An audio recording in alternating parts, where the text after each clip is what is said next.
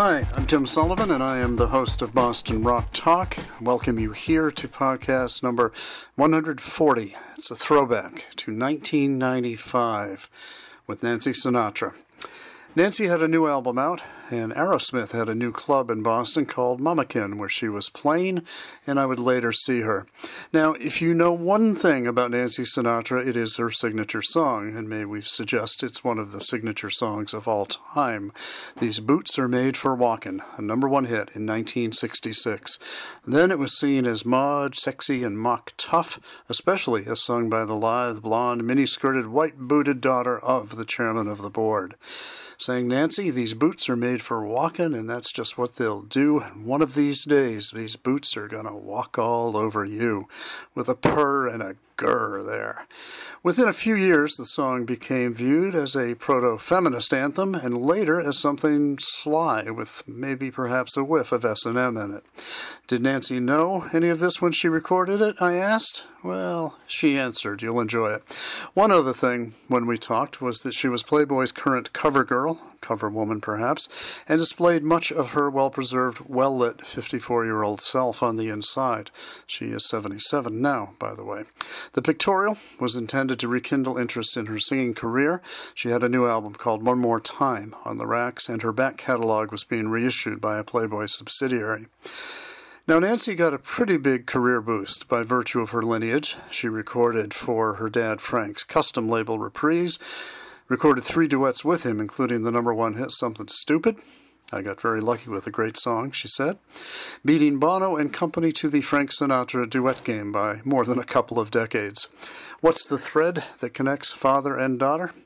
Well, she said, I think that we're both interpreters, aren't we? We interpret the lyrics for the writer to the audience, because most of the writers, I guess, don't perform. My father is a master of that. It's in our blood. I know it's in mine. I missed it terribly when I wasn't doing it. I know I'm not the best technically, but what I did on this album is what I was doing then. My dad always said to me, stay away from what I do and you'll be all right. Very good advice. You can reach us here at bostonrocktalk@gmail.com. Find us on the web at bostonrocktalk.com and on Facebook. We're also available for download on iTunes and Google Play Music. And now, Nancy Sinatra.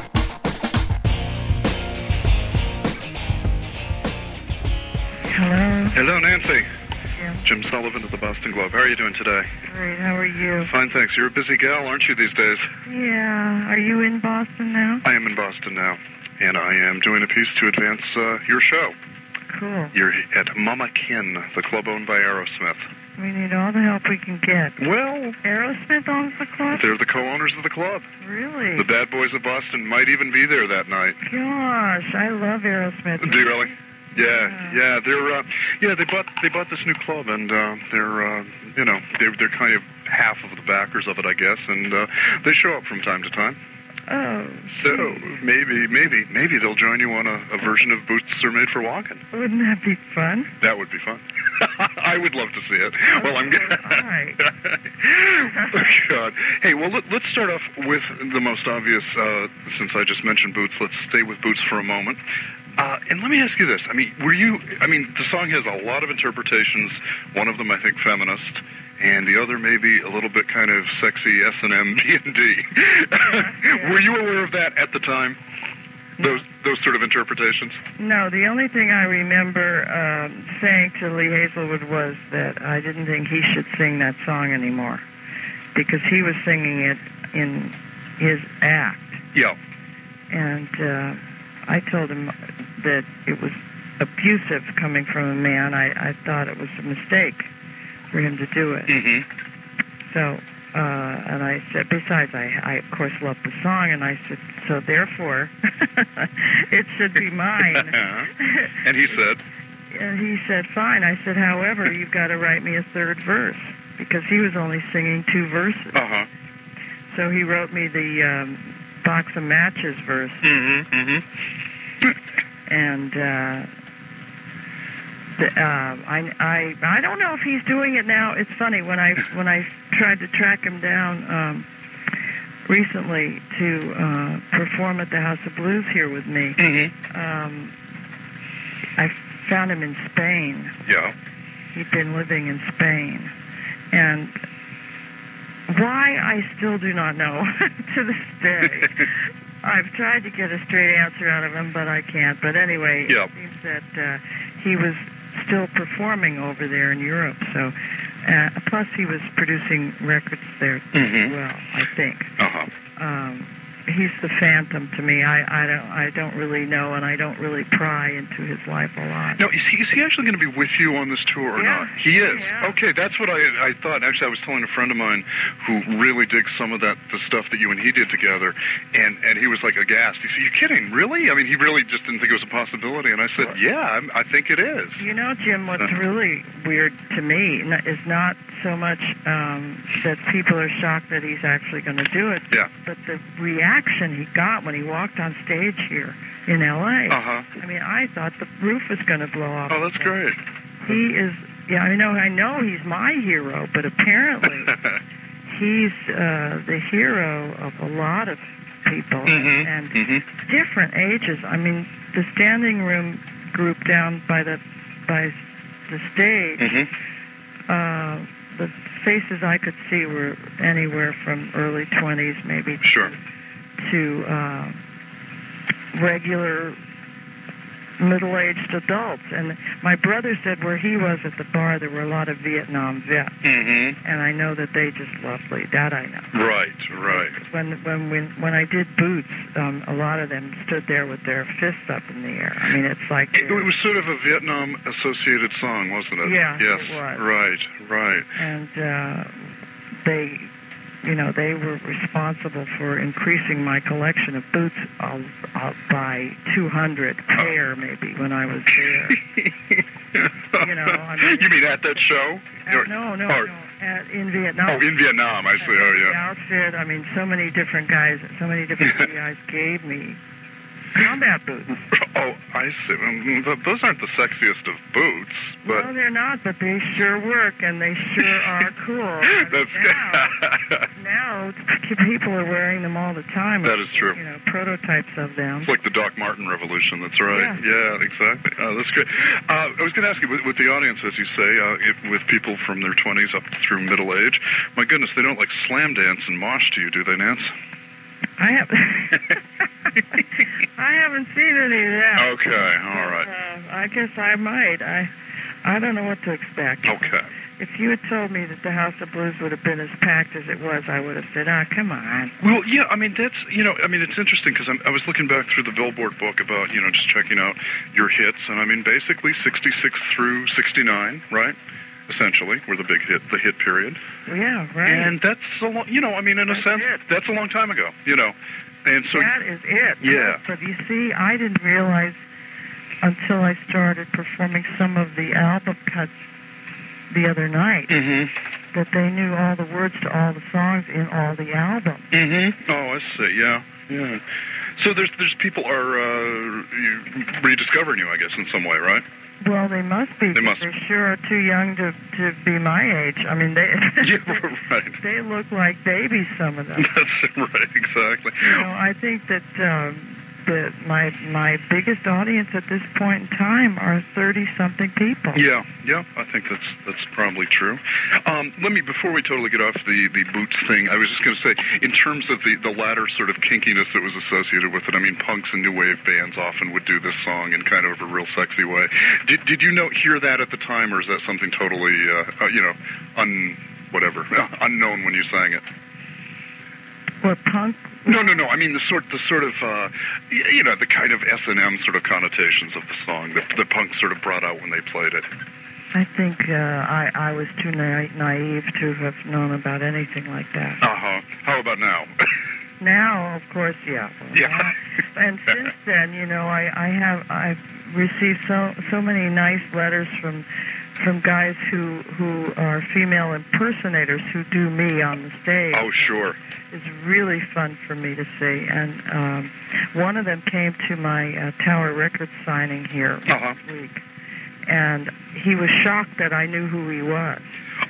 He walked up to me and he said, my name is Phil, and I said, Phil from New Jersey? My Phil? And he didn't know. He had no idea how important his letter was to me. Oh, that's great. That's great. He'd sent me pictures of himself dressed in the outfit, the go-go boots and everything. Well, how many Nancy Sinatra tribute acts are there in the world, do you think? I don't know. I keep hearing more and more about them, which is that's so off the wall to me. So that means you're, at least in some circles, quite a camp icon, I guess, right? Camp, yeah. Yeah. Camp meaning the worst that, what is camp, the definition of camp? I've forgotten it now. Well, let's see, there are a number of them. Well, go ahead. Like over the edge, I guess, kind of. Right. Well, how does that feel? Does that feel flattering to you then? Yes. Yeah. I mean, I'm sure Definitely. it's meant that way. So definitely. that's cool. The sweetness that's involved in this is not to be believed. Mm-hmm. You know, we get so bombarded with crap from TV and print about the hostility in this nation, and you know, the militia and the whatever else is going on now, and to go out and be amongst the people and actually meet them. Mm-hmm. There's such tremendous joy in that, because there's such sweetness coming back at you. Mm-hmm. You know, Mm-hmm. at me. Mm-hmm. So you're talking about when you're performing, when you're, just feeling that vibe. Just going out to meet people, shaking their hand. Yeah. After the show the other night, and mind you, I keep talking about this show because it's the only frame of reference I have. Is this the only one you've done so far? This is it. Yeah, okay. So forgive me if I keep mentioning it. No, that's all right. The people outside the dressing room door, and not just the people ringside, but the ones who had the courage, and I'm sure it took a lot of courage for them to muster, to come backstage, right, to get through the security and all of that. You know, just this.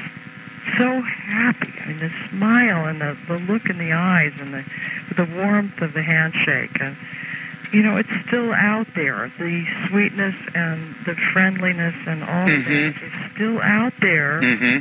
So I can't buy the fact that this country is going down the toilet. Right. I can't. Right. Because I've seen it again, and it's the same thing I saw before. Before, meaning in the 60s when you were performing? Yeah, the 60s, 70s, and 80s. Sure. It's the same thing. Right. The same core sweetness. And there are some crazies, but, I guess they're beginning to organize now, and it is getting scary from that point of view. Yeah, well, it's I know. I mean, it's funny. I mean, I think we always feel like we're living in the most dangerous of times, but I think this is probably a thought that people have shared for centuries, Yeah, there's it's sort of part of the dark side of the human spirit. Craziness runs. And music reflects that. Yeah. I was thinking about putting "Blowing in the Wind" in the show because it's Bob Dylan's theme that spoke for the 60s, and it still speaks now. Yeah, it does. The best music lives on, doesn't it? It transcends eras and stays there. I think so. And sometimes it may not be the best technically, because for example, I know I am certainly not the best technically or in terms of technique, but it still is. These writers chronicled their times. The same way Tracy Chapman did in the late 80s. Sure. I wish she would write some more. Yeah, she sort of disappeared a bit, hasn't she? She has a rather unique point of view. Yes, right. One that I think is important, because it's the arts that are going to live on, At least I believe so. Right. And the poets of our time, are a lot of them musicians. Right. Nancy, let me shift you a little bit just in terms of the relaunch of your career. What prompted the decision to get back into this biz? Well, my kids going to college, and I had suddenly some time on my hands, and I certainly needed to earn a living again. I mean, I've been living off of meager investments and stuff, because I went from 2 incomes to 0 incomes when my husband died, right. and I became a full-time single parent very suddenly. and so I really have to get back to work. This is all I know. Yeah, right. Well, yeah. Now, had you been performing at all through, Hi, Jim. Yeah. Hello, Bill. We've got to wrap it up, please. Just a minute or two, okay? Well, I'm sorry? Okay, Sal. Thanks. We will, thank you. How long do you have here? What did you say? We have a whole string of interviews. Oh, good. The other. Okay, well, let's do what we can here. Relaunching. Okay, I mean, so basically, I mean, just feeling that you were, the kids were off to college, it was time to get back in the game? Yes. Yeah, okay. Yes. And I should ask you now about the Playboy thing. How does that help? Does it hurt at all? Does it help a lot? What's your take? It's not as controversial as I expected it to be, or at least people are being kind if they are feeling negative about it and not voicing their feelings to me. But some of the media has been a little unkind and made jokes, but that's part of the game, and we expected that. I think there was something on Imus about the airbrushing, and he had some comment about, she must have been airbrushed with a wind tunnel or something. A wind tunnel? Yeah. Well, I mean, what do you say? How do you respond to something like that? Well, you don't. You just hope when they meet you that they see something that, changes their mind. Yeah, exactly. I think, if I met him in person, he'd see that I don't look that different. Right. The lighting, however, on the shows that I've done has been just awful. Oh, really? Yeah. And the lighting for Playboy is beautiful. Yes. So I can see where they would get that Right. notion. Well, of course, and I mean that's the obvious put down, isn't it? Must have been airbrushed, Yeah, exactly. That's okay. That's all right. Yeah. Well, I mean, I take it you're obviously, from what I know about you, I mean, you're very much in the feminist camp, and you're a very sexy woman, and these are not contrary, right? No, I don't think so. Yeah. Then again, I've been raised by feminists. My dad was one of the originals, and my mother, of course, too. And they are fine about it. Right. They don't see anything wrong with it. My daughters are feminists, much more hardcore than I am. The only thing I take issue with, Frank, a feminist, has that word ever been applied to your dad? Well, I think maybe not, but I sure see him that way. Do you really? Yeah. I see him as one of the first champions of equal rights for all people. And he certainly never drew the line at women. Right. Now, are you still working on another book on him? Is that to happen? Yes, I am. And when do you hope? Out in November. Is it done yet, or are you nearing completion? No, the text is due June 1st. So we're going like crazy. You're a busy gal. Yeah. on all sorts of different fronts, right? Yeah. That's good. Okay, well, I guess, I should just ask you, too, just because somebody was asking me about this, in terms of just your dad and his career right now. Is he done touring, do you think, or is he still going to go at it? Do you know? Pretty much packing it in, but I think if he got the right offer to do something, he'd do it. Yeah.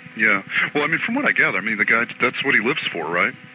I mean, performing. I don't think that's necessarily true. Oh, okay. Well, I think he enjoys meeting the people. Right. What is there about the Sinatra family then? I mean, what makes you all entertainers, showbiz people? What do you think it is? What's the common thread?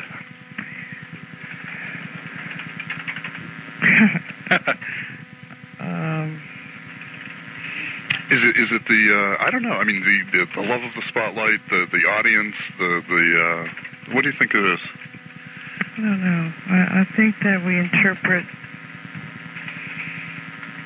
We're really interpreters, aren't we?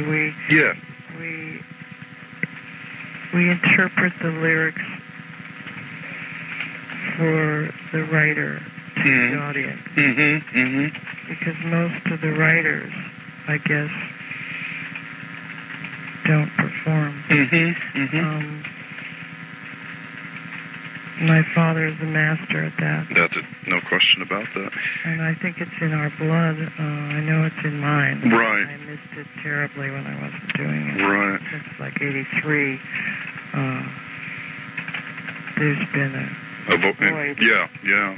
Is it, Nancy, I mean, this is probably an obvious question, and maybe I know the answer, but I mean, is it a burden at all, carrying the last name? Only in the sense of trying to live up to what's expected of us. Mm-hmm. What do you think's expected of you, say, at this point in your life and career? Well, I think some people are disappointed that I would use a promotional tool like Playboy. Yeah, okay. So I didn't live up to their expectations of what they called, one woman called recently American royalty. Oh, I see. You don't see yourself as American royalty, do you? No, I see us more as a target family. A target family? You know. Like for people to shoot at. Yeah, I mean, figuratively, yes, yeah. Pot shots by sniper media people. Yeah, well, I guess there'd be really no arguing that point, would there? But I mean, I think what I like about it is, I mean, it's what you've done is a very, oh God, It took a lot of courage. I'm gonna actually say this. You did it your way. Oh God, that's awful. God. Oh man, I fell into that, didn't I? But you did, right? I mean, it's your call, right? It is. We've been raised not to have to ask permission, really, to take a step like that, or to apologize for it. Right. I mean, that's the way both my parents have lived their lives. Right. As long as you don't hurt anybody intentionally in the process. Right. And I just figured about Playboy that that I did not want to offend anyone, but that people who might be offended wouldn't buy the magazine. So I figured I had a clear field. Right. It's not like I was shoving it down their throats. Sure. They don't need to buy it. There is a choice. Yeah, don't look at it. I know you got to go shortly, but briefly on the record itself, which I just started listening to today, you're happy with that? I mean, you're in sort of what the country pop mode, I guess, right? Yeah, they are. They're telling me, some of the people who are supposed to know about this sort of thing, that what I did on this album is what I was doing then, and that country now is what I was doing then. Yeah. Well, it sounds familiar. Yeah, sounds familiar to me from your period back then. Yeah. And is that what you wanted to do? That was the idea. Oh yeah. My dad always said to me, "Stay away from what I do, and you'll be all right." Yeah. Very good advice. And right. So I'm trying to be true to my music. Yes. And I don't think I strayed too far afield. There are a couple of songs that I'm not crazy about. But otherwise, I like the album. Right. I was going to say, and although when you did record with your dad, you did duets before even that Bono character did. Yeah. You were ahead of the curve. Yeah, that's true. Two of the ones that we did that never got any airplay are on my reissue albums, which is cool. Oh, are they really? How many are there? How many duets did you do with your dad, roughly? Do you know? We did 3. Did 3? Okay, good. I mean, Something Stupid's the one everybody knows, of course, but. Well, that's a great song. Yeah. And I got very lucky with a great song. Yeah, right, exactly. And that's something that anybody could have run into and been as lucky as we were. Mm-hmm. It just happened that it was us. Right. One other thing I should say before I let you go, one of the classic Bond songs is "You Only Live Twice" is just terrific. Oh yeah, that's a beautiful song. That's John Barry and Leslie Bricusse. Do you still sing that? Yeah. You do. Good.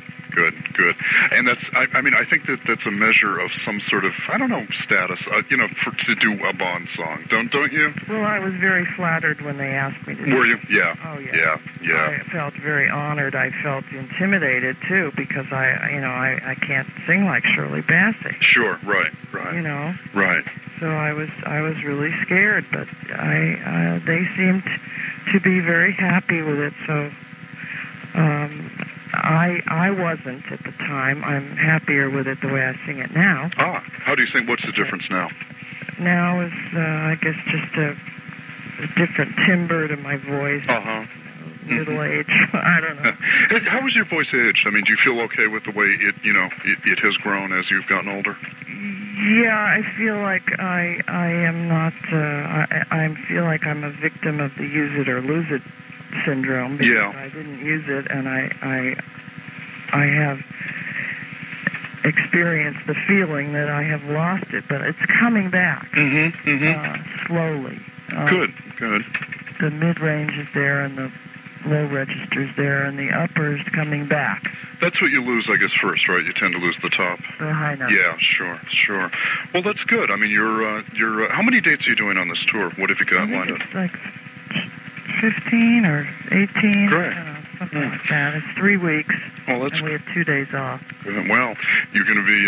They're going to put you through the paces then. That's great. All right. Well, look, I'll let you go. I know. Yep. I know you got other things to do, and I appreciate your time, Nance. And I'll see you. Me too. Come and say hello. Oh, I'll certainly introduce myself. I will. Please, don't forget. No, I won't. I'll fight through the crowd, and I'll come back and say hi. Okay. Okay. Nancy, thanks a lot. Cheers. Bye-bye.